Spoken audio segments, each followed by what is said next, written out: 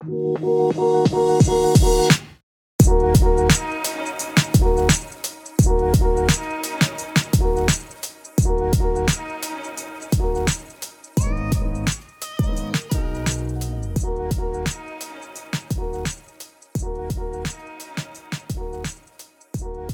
morning, good afternoon, good evening, whenever you're listening to us and how you're listening to us. Thank you for making the sports and the world podcast part of your day. I'm Ladarius. And I'm Chris. Hope all of you are well and safe out there. How are you, my man? I'm good, man. I'm good. A lot of good things happened over the weekend and this week. Aaron Judge got paid. It's good, nice fat contract for him to stay in pinstripes, and he showed some loyalty. He got a fatter contract from a losing team on the West Coast, and said, "No, I'm gonna stay in pinstripes. I'm gonna show some loyalty." Yeah, I really like, and let's just lead it. It's a packed show, so let's just jump right on into it. Aaron Judge, 9 year, 360 million, stays with the Yankees. Just your thoughts on the contract, and was it It's the right? deserved. Yeah, It's deserved. He led the league in home runs, RBIs. You look at his stat column. Shotani's the only one that stood, tit for tat with him. I think that this was a crucial signing to build around him and create a new dynasty. The way they did with Jeter, and the way that, and the Yankees of the past. Give this man the title captain, build the team around him. I think next is the pitching. I was really hoping that Justin Verlander would come to the Bronx. Instead, he's going to the Queens. I guess he doesn't want to win a World Series anymore. Rumors reported that he didn't want to have to play the stress of October baseball, so that's why he went to the Mets. As you see, I'm firing on all cylinders already, man. Jesus Christ. Yeah, I'm happy to see him get signed, man. That was definitely something that I don't want to say it troubled me, but as a Yankees fan, as a sports fan, I was happy to see that Brian Cashman opened up the wallet and paid the man. Now y'all can say, oh, New York buys their trophies. Look at how much the Dodgers have spent. Look how much the Astros have spent. Look how much the New York Mets have spent. Look how much the San Diego Padres have spent. Now shut up and be normal, okay? Yeah, it's pretty amazing. And I'll just say this for Trinity, like I said, busy show today. What I will say is this. I think at some point I didn't see Aaron Judge going anywhere else. So I think it was just kind of like the Yankees or bust kind of situation. I think one way or another they were going to find a way to figure it out. So I'm glad he's gotten paid. My people who know me, it's just baseball contracts to me. I look at it in a different scope than I They're do wild, say man. They're wild. than I do say an NBA contract. Because see, the thing with NBA contracts and NFL, it's the guaranteed aspect. Oh yeah. And mind you, if you're an NBA guy and you're in, I'm trying to think, I can't think of the player off the top of my head, but there've been several players who, I mean, I look at the Knicks. Let's just use the Knicks. Well, Isaiah Thomas was running the regime. He was paying guys. We're not. That's an episode in itself. But the point is, the way the contracts were structured, they were still paying dudes who were no longer on the roster. I'll leave it at that. Yeah. Jalen Rose was getting an ESPN check and a check from the Knicks every biannually, so he was getting paid two ways. But like I say, it's good on Aaron Judge. I look forward to see what other moves. Brian Cashman, who got a 4-year extension. I'm looking forward to see how this team is going to progress forward, and just how. And then next week we'll delve more into free agency, and by that point there'll be a bajillion more signings. Yeah. One thing I wanted to touch on, with baseball contracts is, I was actually, I was sitting, at work today, and I was talking with a guy. So he's he's an Orioles fan. So naturally, it's a very sad conversation. Yes. So we were talking about the difference of contracts, baseball versus basketball versus football versus hockey, soccer, etc. A lot of people knock baseball that it's not a physically tough sport and demanding as football is. Now, I'll be the first one to admit that.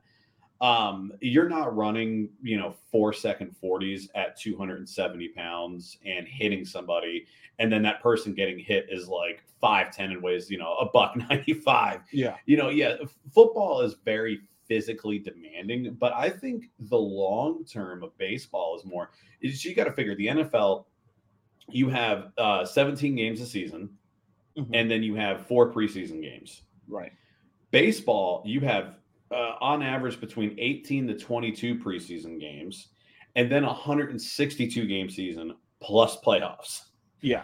And it's not single elimination like it is in the NFL, for example, where you go to, let's just say the Bills win the AFC championship or the AFC East, and then they go play in the first round of the AFC playoffs and they lose. That's it. They go home. Now, if you're the Yankees or the Red Sox or the Astros, or you play game one and you lose, you still got 4 games to come up and win 3. And so I think that long term, and then also you look at baseball, they're playing sometimes 2 games a day. I've never seen from the Dallas Cowboys to the New York Giants to the New England Patriots. I haven't seen them boys strap up in a set of pads twice in one day to go play. So, the baseball gets a little bit of a fatter contract. You got to look at the hours they put in at the end of the day too, I guess. Yeah, and I'll just make this quick point before we go to college football. I think my issue is, and you made a very good point about the length of the season, but I look at baseball contracts the way is based on the longevity you play the game. Like, it's statistically proven that you could be 40 years old and there's a greater probability to play in baseball as opposed to basketball would probably be second and football is kind of like third. And not just because of the physicality, because then you got to break down position, like what Tom Brady's doing at 45. That's a freak. That's a freak in nature. Most 40-year-olds are kickers. Yeah, it's an anomaly. Like Adam Vinatieri was kicking until he was 106, until he finally retired. So, like guys like Morton Anderson and those guys get. So, to me, when I look at a baseball contract, I just simply go, look, the length represents the how much you're going to get out of the player itself, and it kind of ties into your point about to the context of the long, like 162 games. Like you could be playing 180 games, like adds up. So speaking of one for one sport that plays a lot of games to a sport that we're getting we're getting some more games down the stretch is the college football playoff. Everything is said. Conference championships are in the books. We have our top 4. We have our semifinal games. We have our New Year's Six bowls. And to Chris's dismay, probably, Ohio State got in. And I was watching the I told you. Yeah. But here's the thing. When US, out of all the teams who played in the conference championship games, the one who had the most to lose was USC. Because USC was kind of hanging around there. And they were right there at 4. So they had to kind of win the Pac-12. TCU, in my opinion, which was a heck of a Big 12 championship game. Every year it seems that game always gives us a classic. A TCU loss didn't hurt TCU because that was their lone loss, and they lost to the team that won the conference championship. That was the case you can make for TCU. And Ohio State was kind of like that person who's kind of lurking behind the shadows. They were waiting for somebody to lose. And they were, more specifically, USC had to lose. Because I don't know how you make a case for, if USC would have won over Ohio State. When we talk, I've talked about a couple weeks ago about resumes. But to me, I look at these games and they're just interesting. But I want to get, before I carry on, I want to get your thoughts on the matchups and your thoughts on the games themselves. There were some interesting games. Most importantly, did you catch the Ohio State score for the Big Ten championship? Yeah, I didn't either. That's the point. This man, I swear, spitting facts, baby, spitting facts. I'll just say this before you continue. I mean to cut you off. If you're listening in the state of Ohio, I'm pretty sure that they're probably trying to find your. You dropped on your airport. You go to the airport in Ohio. Like you better hope you're on the right side of Ohio. American Airlines Gate. I'll be there waiting. And hey, where's Ladarius? Yeah, he took the train. He was smart. He took the train. There was definitely some good games. Most of them went the way that they should have. There was a couple upsets there. So we'll talk about the games that went the way that we thought they would. The Clemson UNC game, I think we all expected Clemson to walk away with that victory. Of course, Purdue and Michigan. We expected Michigan. Michigan has just been outright dominant this season. The K State TCU game. I try to have respect for the Big 12. Oh, It's hard. In the words of Gunnery Sergeant Hartman from Full Metal Jacket, they are all equally worthless. And I think that's two Full Metal Jacket references in back-to-back shows. That's a record for a movie for movie quotes. I'm out here, man.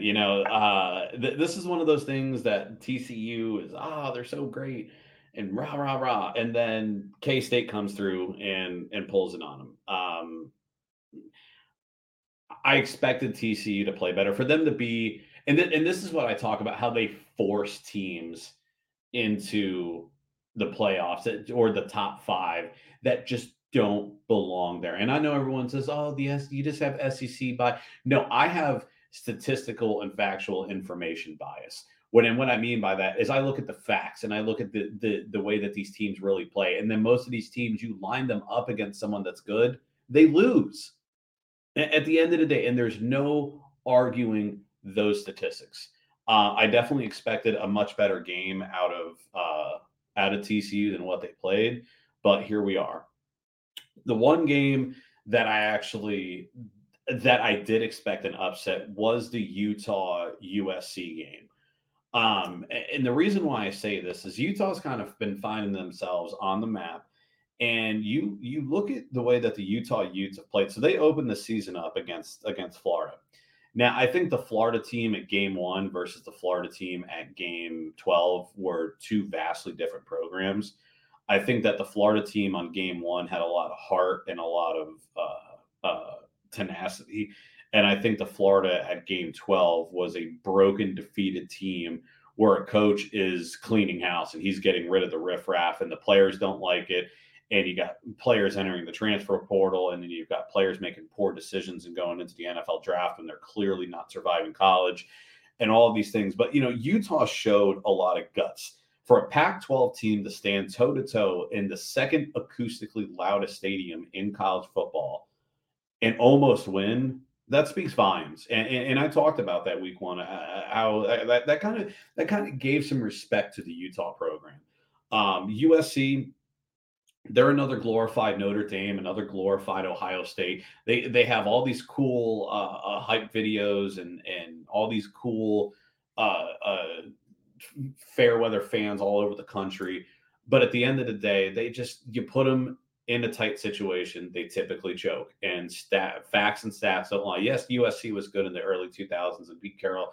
This isn't the early 2000s. If you notice, from about 2005 up to now, there's one conference that's just been god-awful dominant, and all the facts and stats prove that. So I'm happy to see that upset. Unfortunately, by that happening, yes, it does ruin my day, and it does give Ohio State just another chance to get into a bowl game and get just absolutely annihilated.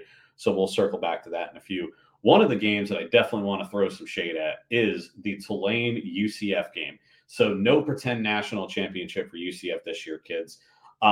First and foremost, you struggle in your division. You let teams like Temple put up 500 yards against you, and teams like Navy beat up on you. And a team like Tulane, again, this is a team I legitimately didn't know their mascot until I literally started doing the show. I caught a little bit of the game over the weekend, and then I see the green wave. I mean, that's a silly but that's a whole other thing. But at least I knew them, unlike the Wildcats. So I guess of Northwestern. So at least we have that. But I hope that the exit of UCF out of there in is it the Mid-American Conference, if memory serves me right, or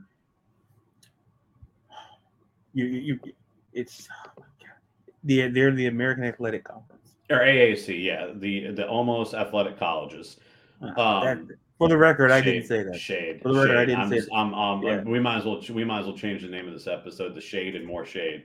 Chris has a shade tree. Has a shade tree in his house. That's so, it, man.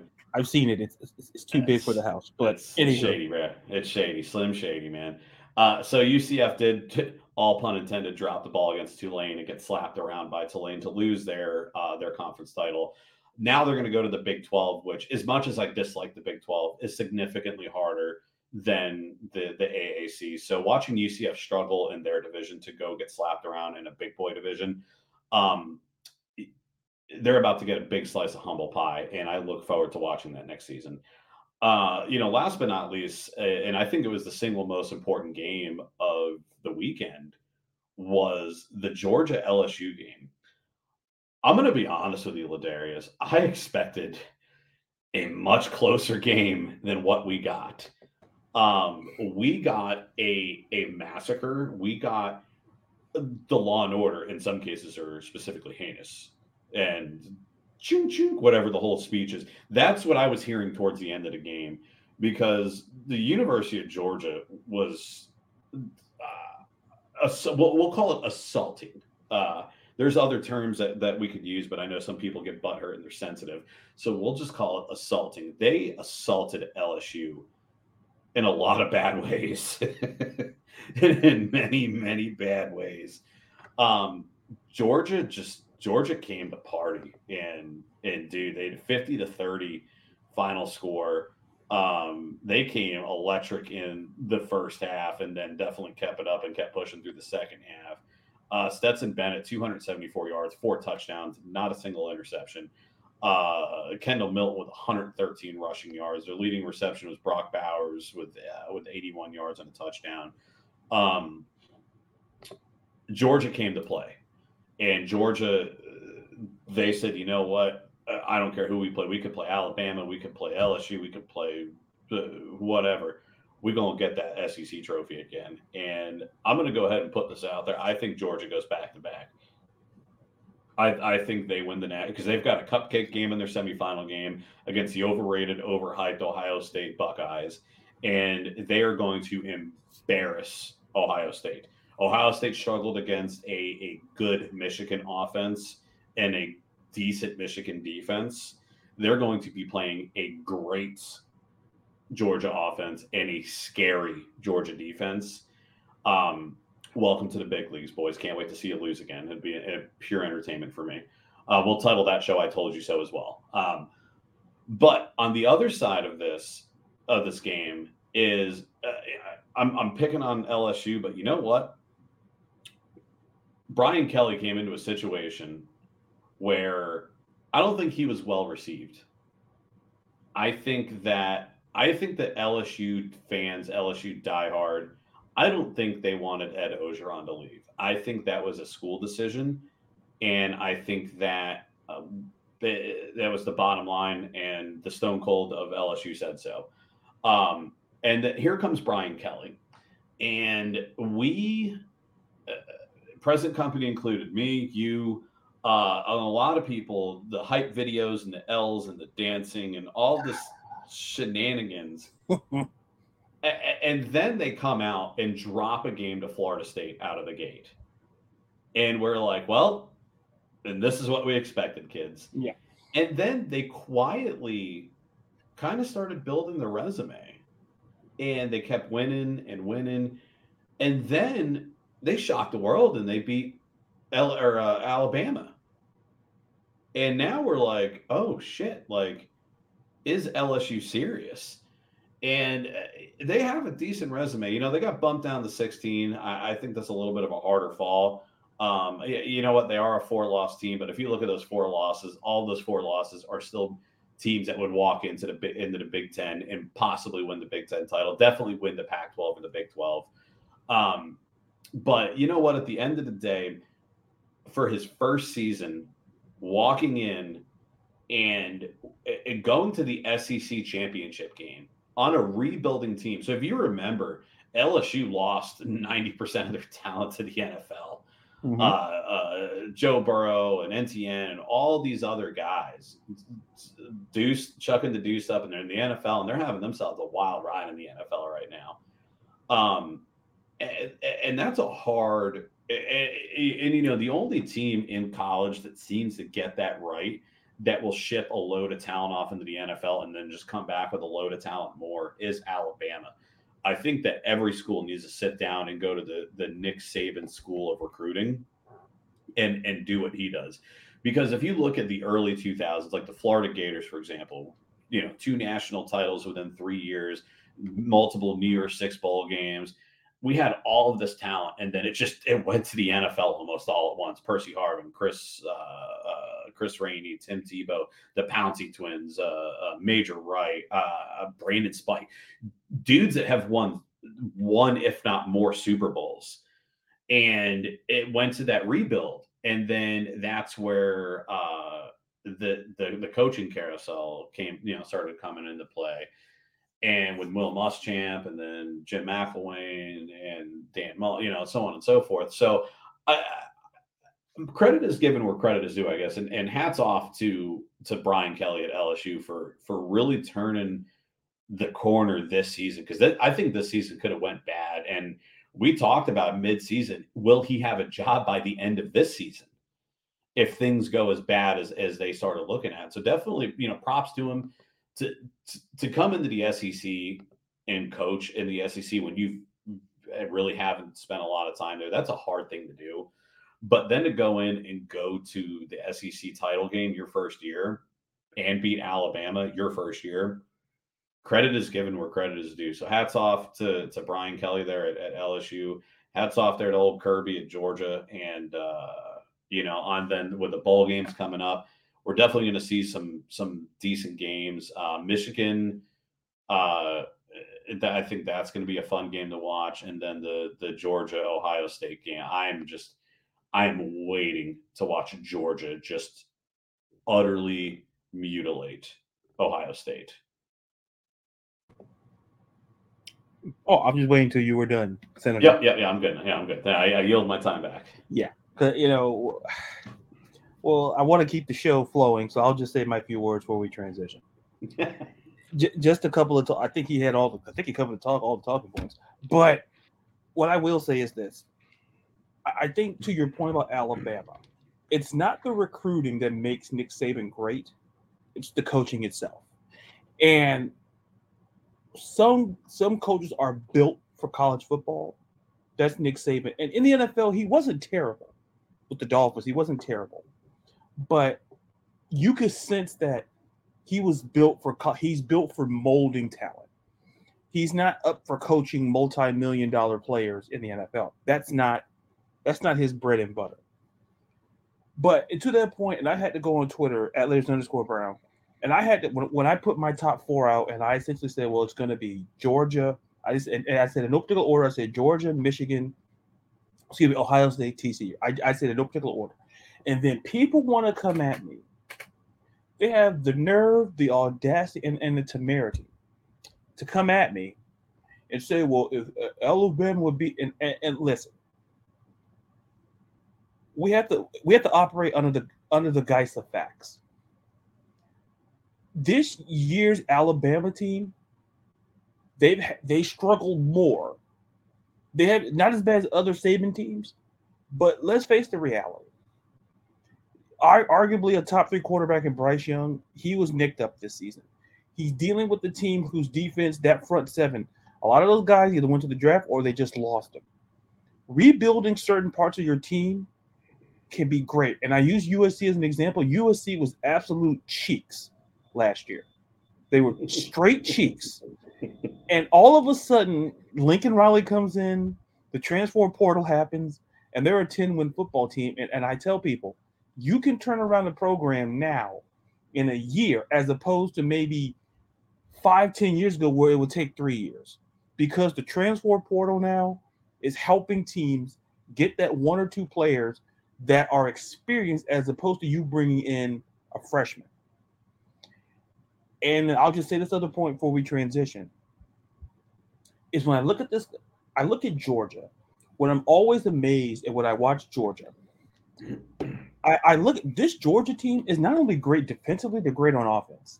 Stetson Bennett to me reminds me of a higher echelon version of A.J. McCarron when he was at Alabama, where your simple job is to not lose the game. I don't like the phrase game manager. I don't mind people using it, but I don't like it. But Stetson Bennett knows how to control the game, and then you're asked to make one or two big plays down the field.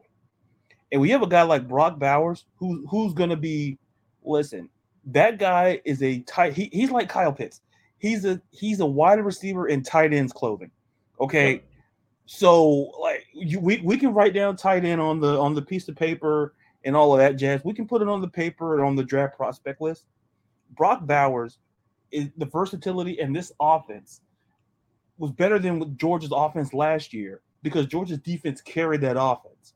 Now this year you're getting Kirby Smart, you're getting an offense that you're getting a team that's balanced. That's what makes Georgia scary. Scarier is that last year the offense was, listen, I meant they weren't cheeks, they were semi cheeks. But now they're well rounded and balanced. Like what I expect is I expect Georgia to be Georgia for a very long time. I expect to be what Georgia to be to what Alabama's been the last decade. That's what I expect. So you think Georgia is the new SEC dynasty? Yeah, absolutely. Because here's the thing. Kirby Smart, like Nick Saban, it's the recruiting is great, but what also helps recruiting, Chris, is that you have to be winning helps. You took the word right out of my mouth. It's winning. Like winning is super great, and not only that, you have the resume to say, "Hey, you come here, you will be in the you'll be drafted. If you want to have if you have a legitimate shot of going to the NFL, come here to Georgia." It's the same Nick Saban pitch, where all you got to do is just watch games on Sunday. That's the resume. That's you don't need a physical resume. Just flip the game on. So speaking of the NFL, interesting games, and all I'm going to say is, I feel it's going to be a very brief segment for me because, like I say, I hate to keep harping on coaching this year, but like, listen, I understand like what for the Denver Broncos, I get that your owner work, is the Walmart heir, but you don't have to play like great value. All right, you don't have to do that. Like, listen, I like great value. Listen, I might low key go to Walmart and get some great value stuff. So I'm not gonna sit here and knock it. But the thing you have, and then Tom Brady is going to, and like as I mentioned in a previous segment, Tom Brady keeps proving to you on a week by week basis of his greatness. If you ever doubted his greatness, what you've seen, and if you didn't see the comeback against the Rams a few weeks ago, if you didn't see the comeback on Monday night, oh well, I don't care what the teams are bad. I don't care about the teams. Listen, the Bucks. Listen, that whole NFC South is cheeks. The whole division is cheeks. It's all cheeks in a cumulative sense. Like Tampa Bay is at the top of the cheeks, and you kind of work your way down from there. But the thing is, Tom Brady is like, listen, they're going to have a very, very, very tough test coming up in week 14. We're going to see when the rubber hits the road when it comes to Tom Brady. But all in all, I'll save some thoughts for the back end. But Chris, give me your thoughts on week 13. We are getting there, folks. We're getting there of the NFL. I think some of these games went, again, like I said, in on the college side, the way they should have. Definitely some tragedy this week, and I guess we'll start with that with the San Francisco 49ers.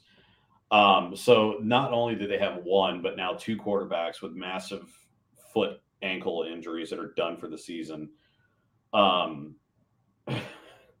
Jimmy G, he's done with a broken foot, and man, it's rough. That's rough, But you know what? Brock Purdy stepped right up and right in, threw for 210 yards and 2 touchdowns, and fast fired against a very fast and diligent Miami team, both offensive and defensively. They have some great speed on them, and with putting Brock Purdy under center, I was a little concerned. I was like, yeah, this is where Miami just pulls away and goes off with it.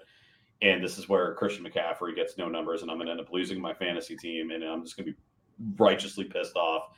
And thankfully that didn't happen. But it's just San Francisco, man. They are cursed with quarterbacks. I don't even know if I was an NFL quarterback, if I would want to go play for them, because I don't want my little legs broken to be like Lieutenant Dan. Uh, it's just damn. I don't even know really what to say in that situation. That's a rough situation, and with Jimmy G's age and that type of injury, you start to question, can he come back from it? He was already kind of 1 foot out of the door, but all pun intended. Maybe it's too soon for that joke. With San Francisco, and then everything happens with Trey Lance, and then they bring him back and pay him, and here we are. And now he's got a season-ending injury. So what happens now? Where does he end up? Same bat time, same bat channel. We'll know more later on. Some of the other games, of course, if there's one team that can figure out how to ruin somebody's day, it's the Washington Commanders. They end up getting to a tie with the New York Giants, 20-20. And again, you just sometimes you can't even plan for this. So now it's such a weird division. You've got the Giants at 7-4, the Commanders at 7-5-1. Interesting situation there in that division. To stay in that division, another assault happened over the weekend, and that was the Dallas Cowboys and the Indianapolis Colts. That was a hard game to watch. Personally for me, because I'm a Matt Ryan fan. I've never been a Falcons fan. I've just been a Matt Ryan fan, and I think at this point he needs to hang it up. Yet another game he throws more interceptions than touchdowns. He went 21 for 37, 233 yards, 2 touchdowns, and three picks. Because of his issues in production, I think that's starting to affect Jonathan Taylor. Jonathan Taylor only had 82 yards, didn't see the end zone. The Colts need to figure out a situation there at quarterback. And unfortunately, as much as it pains me to say this, I don't think it's Matt Ryan. And as much as I don't want to see him be put back on the bench, I think A, for his health, and B, for his mental health, I think he just needs to be just ride the bench out for the rest of the season, get him out, and get him done. On the other side of the ball, with the Cowboys, pretty good game at the end of the day. Dak Prescott threw for 170 yards, 3 TDs, 1 pick. Tony Pollard saw the end zone twice on 91 yards. Zeke finally started to come out of his shell, 77 yards and a touchdown. And then Malik Davis, 29 yards and a touchdown. CeeDee Lamb led it reception-wise, 71 yards and a touchdown. These Cowboys, we were really busting balls the beginning of the year. And we're now going into week 14, and they're 9-3. And they're still not the best team in their division. At 9-3. There are divisions at 9-3 you would look like a god among men, hence the NFC South, but we won't talk about them. And here we are getting ready to start crunching numbers for playoffs and wild card, and the Cowboys are a legitimate contender. And the scary thing is that they're able, they walked into Minnesota, and Minnesota's arguably one of the best teams in the NFL right now, and straight up embarrassed Minnesota. And then they come out and they wall up Indianapolis. We might be seeing a corner being turned like in the old Daytona 500, where it's the last lap and you just go pedal to the metal and ride the wall, whatever you got to do to cross that finish line first. And I think we might be seeing that with them. The Packers finally look pretty decent.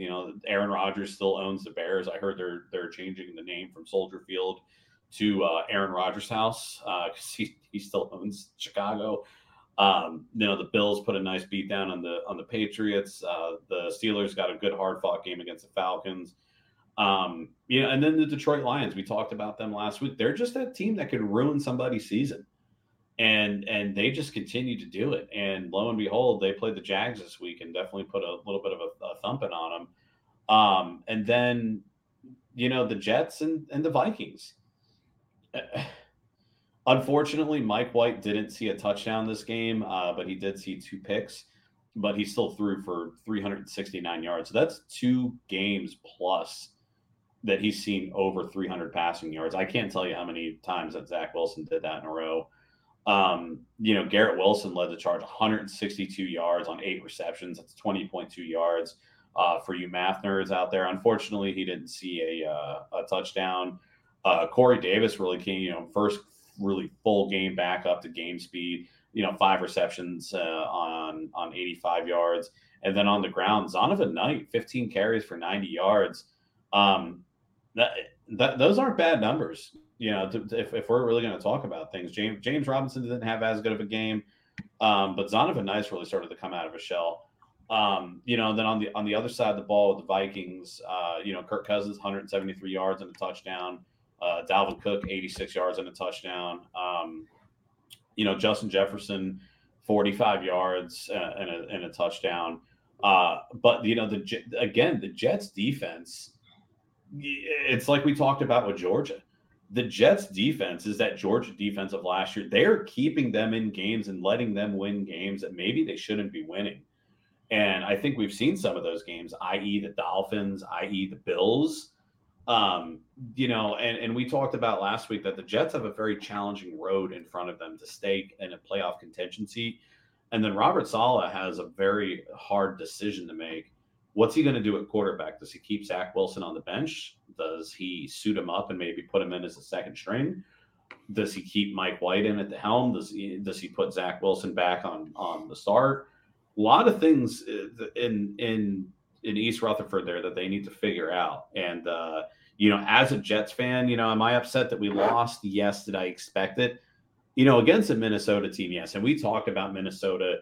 Minnesota was kind of like the New England Patriots of the years past, where they had a not good defense, but their offense is just so overwhelming. If you look, you had Tom Brady as quarterback, and you had Gronkowski and Edelman and Amendola and Randy Moss. And it's the same thing with every time you turn around the Minnesota Vikings. Now, I'm not comparing Kirk Cousins, of course, to Tom Brady, but Kirk Cousins really came out of his shell this season, and really he's put on a show. And then when you got guys like Justin Jefferson and Adam Thielen and Dalvin Cook, and now the addition of TJ Hockenson, I think the overall best pickup in all of this season before the draft deadline or the trade deadline was TJ Hockenson going to the Minnesota Vikings. That is a piece that they needed since Kevin Rudolph has been out of there. Overall, definitely some great games this week. I know you wanted to touch on a couple and pick on some coaches more. So as the people in the House and Senate say, I will yield my time back to you. Thank you, Senator. I just a couple of points before we get to your fantasy, to be quick. I think to your point about Matt Ryan, I've been a Falcons fan over 20 years. I have a lot of respect for Matt Ryan. And it hurt me deeply to see it. Because I said going into this year, I kind of figured this was going to be Matt Ryan's swan song one way or the other. And to be clear, Matt Ryan is not the source of the problems in Indianapolis. He's not. But what Matt Ryan is a professional. And I'll always take Matt Ryan's side of the situation with Atlanta and the whole Deshaun, all that nonsense. But what I saw Sunday night, I saw a guy that, Jeff Saturday, who has just as much coaching experience as any one of us, not knocking it, should have the foresight to say, for the sake of the future of the franchise, you have to see what you have in Sam Ehlinger. Because in a draft where it's going to be a quarterback-driven draft projected-wise from what I've seen and what I've looked at, nerd-wise, you have to kind of start looking like, is Sam Ehlinger the guy? If not, should we invest our first-round pick to a quarterback? And my Falcons are in the same situation where I feel like we're on a bye. So this is the time to get Desmond Ridder prepped. to see if he's the guy, because there's only so many games left this season where you can see him in live action, not just in practice. To see him in a game, because we know what Marcus Mariota is. We know what he is. He's been in the league 9. We know what he is. 8, 9 years, so we know what he is. But we have to see what Desmond Ridder is, and that's kind of the theme. And stick with quarterbacks, like I said with the Broncos. I just feel at this point where, like Lamar Jackson, who got knocked out of the game, he's going to be out 1 to 3 weeks. I think it was a PCL injury. I'm not at the, but he's going to be out 1 to 3 weeks. So with no Lamar Jackson in the game, you would think that the better quarterback, Russell Wilson, the Broncos could win this thing. Well, folks, if you took your money to Vegas and you thought that, you deserve to lose your money. Because, listen, at this stage in the game, Nathaniel Hackett shouldn't have a job. Like, one and done coaches don't have a problem with that. When you look across, like, people's like, oh, well, fire Josh McDaniels. Listen, the Raiders are going to be better at the end of the season. It's just, this season has just been tumultuous from the top down process. They're going to be fine. Like Cliff Kingsbury in Arizona, he's playing for his job. He's coach. It's amazing to me when we talk about that. Like, people are like, oh, Josh McDaniels going to be fired. No, Mark Davis doesn't want to cut that big check. He's not stupid. He put resources into getting Josh McDaniels. For Cliff Kingsbury, he's expendable, given the fact that they gave Kyler Murray a big deal. So they got to, if that duo doesn't work, Cliff Kingsbury is going to go. And just one final absolute point for our transition. It's amazing to me when we talk about teams in the NFL. I've always said this, and Chris has heard me say this. I remember back when Jalen Hurts came out in the draft. I don't know if you can recall, Chris, but I had a first-round grade on Jalen Hurts. And people were like, well, why? I said, watch film.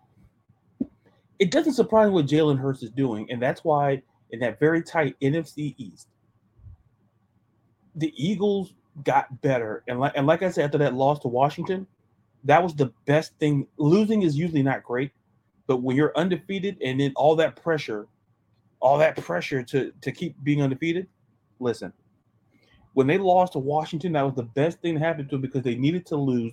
They needed to learn to lose. And if people understand, losing doesn't make you a terrible team. Sometimes losing helps you win down the road. And for the Eagles, that helped them. That loss, because look what they did to Tennessee. Like, I tell people, oh, dude, like, no, it's gonna make them better. It's gonna make them better. And Nick Sirianni, Coach of the Year candidate, they're doing a great job over there. Speaking of coaching, and now we'll transition from coaching to, well, in a way, you can coach your fantasy team. Why not? If you have your headset and you got your little playbook, hey, good for you guys. I'm proud of you. Me, I just scream at my team at my computer and people think I'm off. But that's okay. That's okay. Because listen, just like, hey, listen, judgment-free zone. Just like Planet Fitness, it's a judgment-free zone. So, but here we are, Chris, heading into week 14 of fantasy for the majority of leagues. It's playoff time. Jimmy G, with his injury, Jimmy G's going to be out for the season. But if the 49ers, and this is a scenario, if you play it out, no surgery, which means that there's a chance he could play in the divisional round. Should the 49ers get there. Yeah. So should they get there? So on the quarterback front, a couple of injuries. So here we are, fantasy football, week 14. Chris, take it away. Man, yeah, it's like you said, it's crunch time now, boys and girls, or whatever you call yourself. Most leagues, you're getting ready to hit the playoffs. You're going to be playing round one this week, or you've got funny league managers like me who make you wait one more week to suffer through the regular season before the playoffs start. And thankfully for me, so the 3 teams. So I've cut this season down to manage 3 teams. 2 out of the 3 teams I have officially been approved for the playoffs. I have secured my spot. I'm in my other league. I'm in a must-win situation this week, so stress is a little high on that one. But yeah, like I said, you know where you stand. If you're still in a situation where you're in a must win, or even if you're still playing and you're on the back end, uh, if you're not making the playoffs, start sacrificing the losses. Get the earlier draft picks for next year, and try harder next year. For your stardom situms for week 14, same rundown: quarterback, running backs, wideouts, tight ends. Get you all the info you're going to need to try to have yourself a successful week. Starting with quarterbacks, so your must starts, of course, your Jalen Hurts, your Patrick Mahomes, your Josh Allen's, your Joe Burrows, etc. Some of your stronger starts. So you've got Dak Prescott with the Dallas Cowboys playing Houston this week. He's back to his old passing self, and if you notice the past few games, Dallas has been getting very, very aggressive downfield.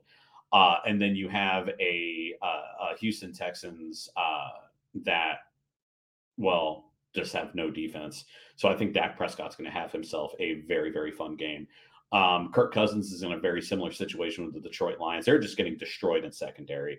I think this will be the game where that's going to be the NFC North clinching game. So that'll put Vikings in a guaranteed playoff spot. And I think that Kirk is going to have himself a lovely day against the Lions. Tom Brady going against San Francisco. The pass rush matchup is going to be brutal without Tristan Wirfs and a struggling Donovan Smith. But there's enough holes in the 49ers secondary that I think definitely Tua exposed last week, that I think that Tom Brady is definitely going to have himself a multiple touchdown, high yard performance. And I think that he's definitely going to do himself a fun time there.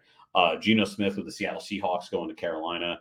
On paper, this is going to be a tough per se matchup, but when it comes down to the X's and O's, I think that you've got Seattle's depleted running game is in disarray, and that's going to make Geno Smith go to the air. DK Metcalf and Tyler Lockett are still that 1-2 punch for him.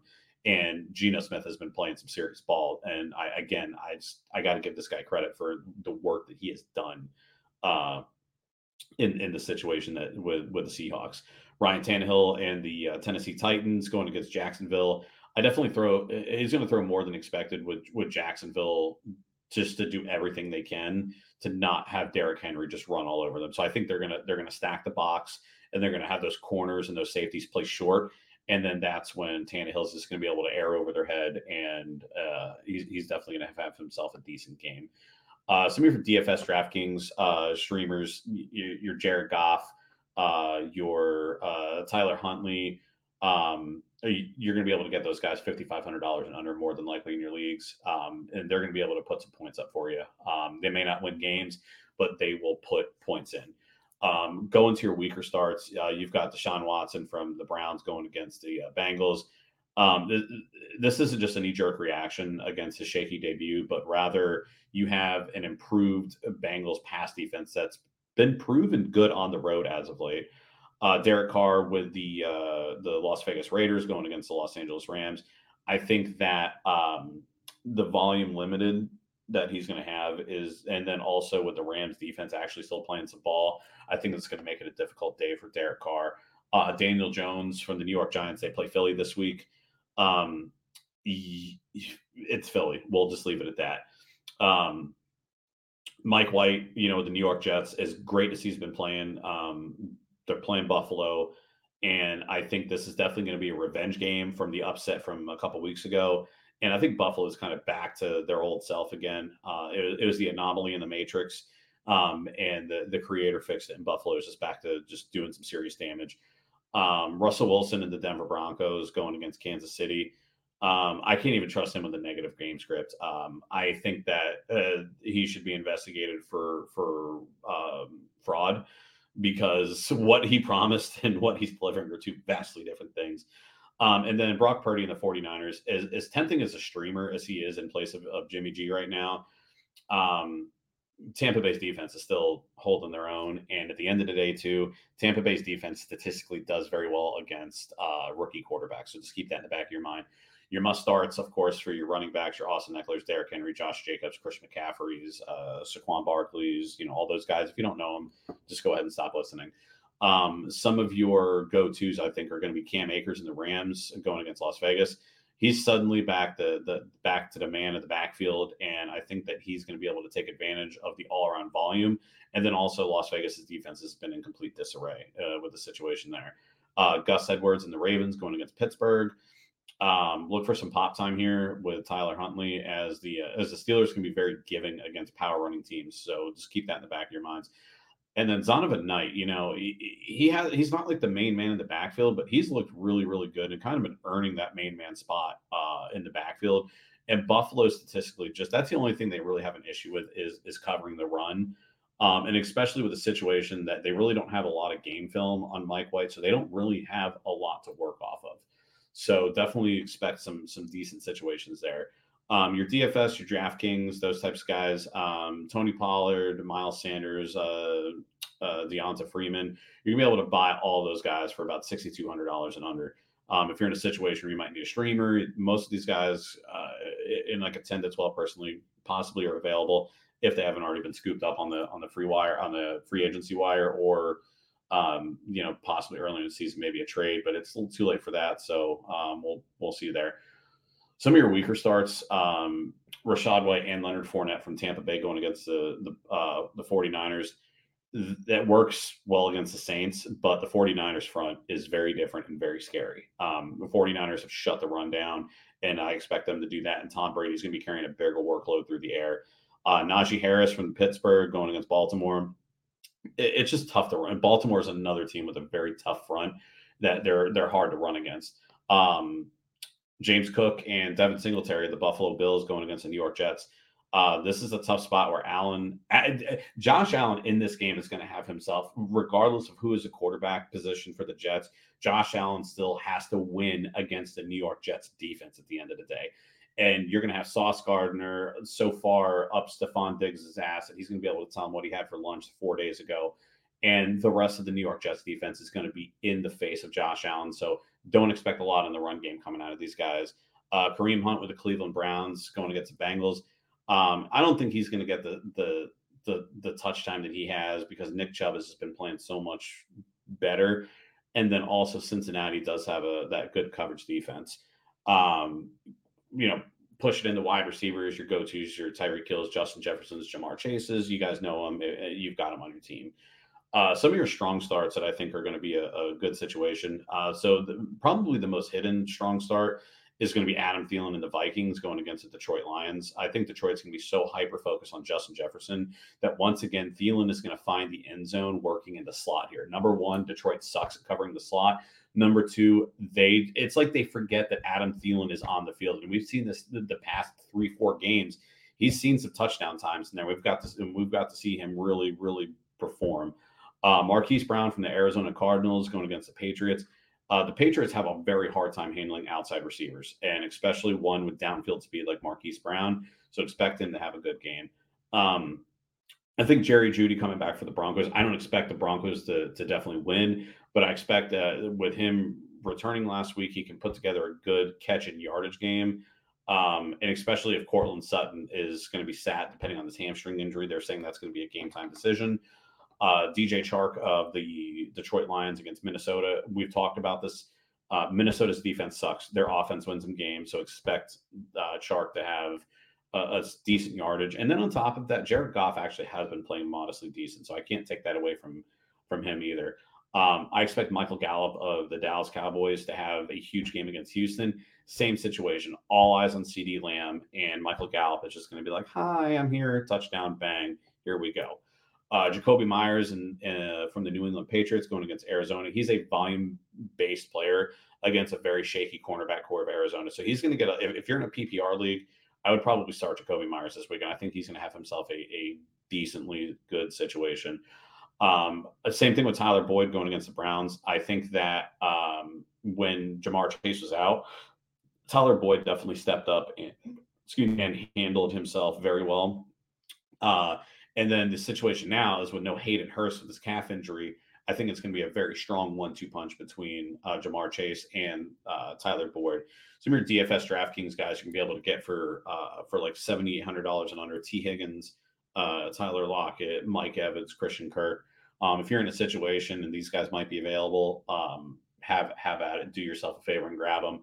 I think their matchups are very favorable. Some of your weaker starts for this week, as great as DJ Moore has been playing as of late with the Panthers, He's likely to see a very tough spot against Tariq Woolen. I think that's just a shaky situation. I've also got Deontay Johnson and George Pickens from the Steelers going against Baltimore. The Ravens secondary, they're just good. They are just good. I think that Donovan Peoples-Jones from the Browns, he's going to have a rough situation there against the Bengals because again the Bengals have been doing very well and they have been putting some wins together and they've been playing well defensively. And then also that chemistry just isn't there with Deshaun Watson yet. Darius Slayton with the New York Giants going against Philly. I think that it's the same situation there. It's gonna be a weird way for them to struggle there a little bit, especially against Philadelphia. Philadelphia's been up and down defensively, but I think because of the experience of playing against the Giants and it's Darius Slayton, there's just too much inconsistency there. I've got Corey Davis actually taking a backseat this week. I think that at the end of the day against Buffalo's defense, and just because of how well he's been playing, I think Garrett Wilson's the only reputable New York Jets receiver to even consider starting. So Corey Davis, Elijah Moore, you possibly might want them to have a seat. And as much as that I want to say yes to this man, Demarcus Robinson from the Baltimore Ravens going against Pittsburgh, the numbers say yes, but the use of Baltimore's wideout, and especially now with the quarterback situation with Lamar Jackson possibly not even playing, I think that's going to be a black eye for him, that it's not going to be a good situation. Your must-starts, your tight ends, your Travis Kelce's, your George Kittle's, your Mark Andrews, you know them. Some of your stronger starts, Evan Ingram from the Jacksonville Jaguars going against Tennessee. I think he's going to stay hot against a shaky Tennessee defense that just struggles against guarding tight ends. Hunter Henry of the New England Patriots against Arizona. This is definitely, if you remember back in the day, Ladarius, the old game genie, the game shark, and you put the cheat codes in. Hunter Henry is the cheat code against Arizona. Arizona statistically has one of the worst tight end coverages in the entire NFL. Tyler Higbee with the Rams going against the Vegas Raiders. I think that he's going to have a bounce back game. He didn't play too hot against the Seahawks, and he missed out on that. I think him coming back here is going to be himself a great situation. And then last but not least, I got Greg Dulcich from the Broncos going against Kansas City. I think he's going to start heating up, and I think outside of Jerry Jeudy, he's going to be the best option. And Kansas City is mediocre at best at covering tight ends. They're not terrible, but they're also not limiting them to less than 50 yards a game. Your DFS DraftKings, for some reason, you're able to pick this guy up super cheap. It's TJ Hawkinson from the Vikings. You'll be able to pick him up for like under 5,200. I think that this guy is, you talk about great value. TJ Hawkinson is like that off-brand, awesome tight end. He doesn't get talked about a lot.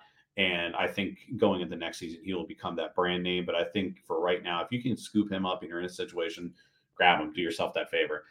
Some of your weaker starts. So I've got Tyler Conklin from the New York Jets against Buffalo. The Bills are one of the strongest in position coverage against tight ends. And then also Mike White just seems to favor passing to wide receivers over tight ends. That's just, again, it's just statistics here I'm looking through. Mike Gesicki from the Miami Dolphins. He's a very touchdown dependent tight end. And I think that against the Chargers, he ain't going to see the board. I think it's going to be a very pass heavy game with Tyreek Hill. And he's going to be running the show. Daniel Bellinger from the New York Giants. We've talked about him on the show, that he's been up and down. He's on track to return, but I don't think he can be trusted in this game. Philly is just a tough team to play. Harrison Bryant with the Browns. He's not been getting it done whenever Njoku has been playing because of that kind of ongoing knee injury. And then on the opposite side of the Bills and Jets game, Dawson Knox, from the Bills going against the Jets. Number one, he hasn't been seeing the ball a lot. And then this matchup definitely does not favor tight ends. The Jets have just been shutting some tight ends down. Those are my starters and send them for week 14. As I always say, good luck to everyone, except if you play me, then I hope you lose. I hope to see some of you guys in the playoffs so I can beat you again and enjoy every moment of it. For the ones that I don't, well, I'm happy that I didn't let you in.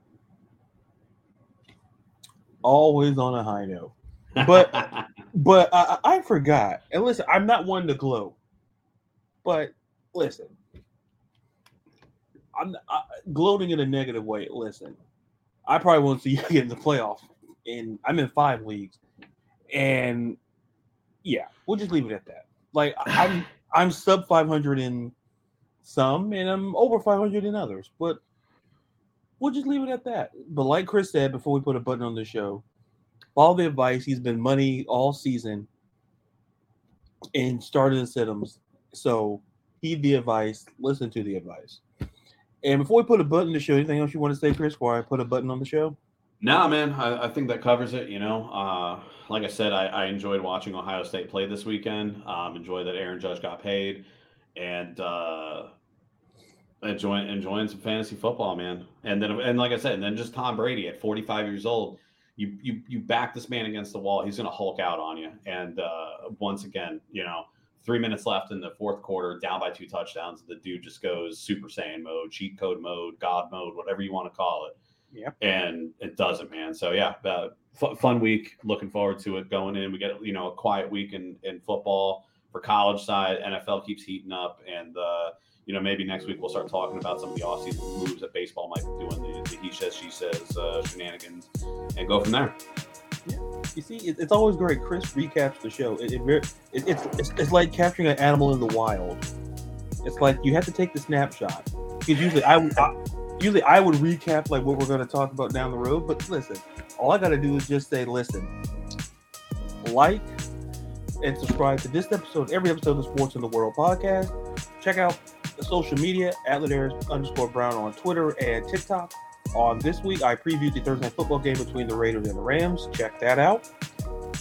Follow me on Instagram at @double_run. Follow Chris on Instagram at it's Christagram, and Twitter. I still need to get a Twitter, man. I've been so busy doing other stuff, man. I will have a Twitter before the end of the year. I promise you that. And he says that now because listen, it's December 7th, so he knows there's weeks left in 2022. So you heard it here first. He said, if not, then I'll get some of you guys invisible ice cream. But until you hear us again next time, I'm Ladarius. And I'm Chris. Be real, be you, be blessed, and be safe from all of us here from the Sports and the World podcast. See you.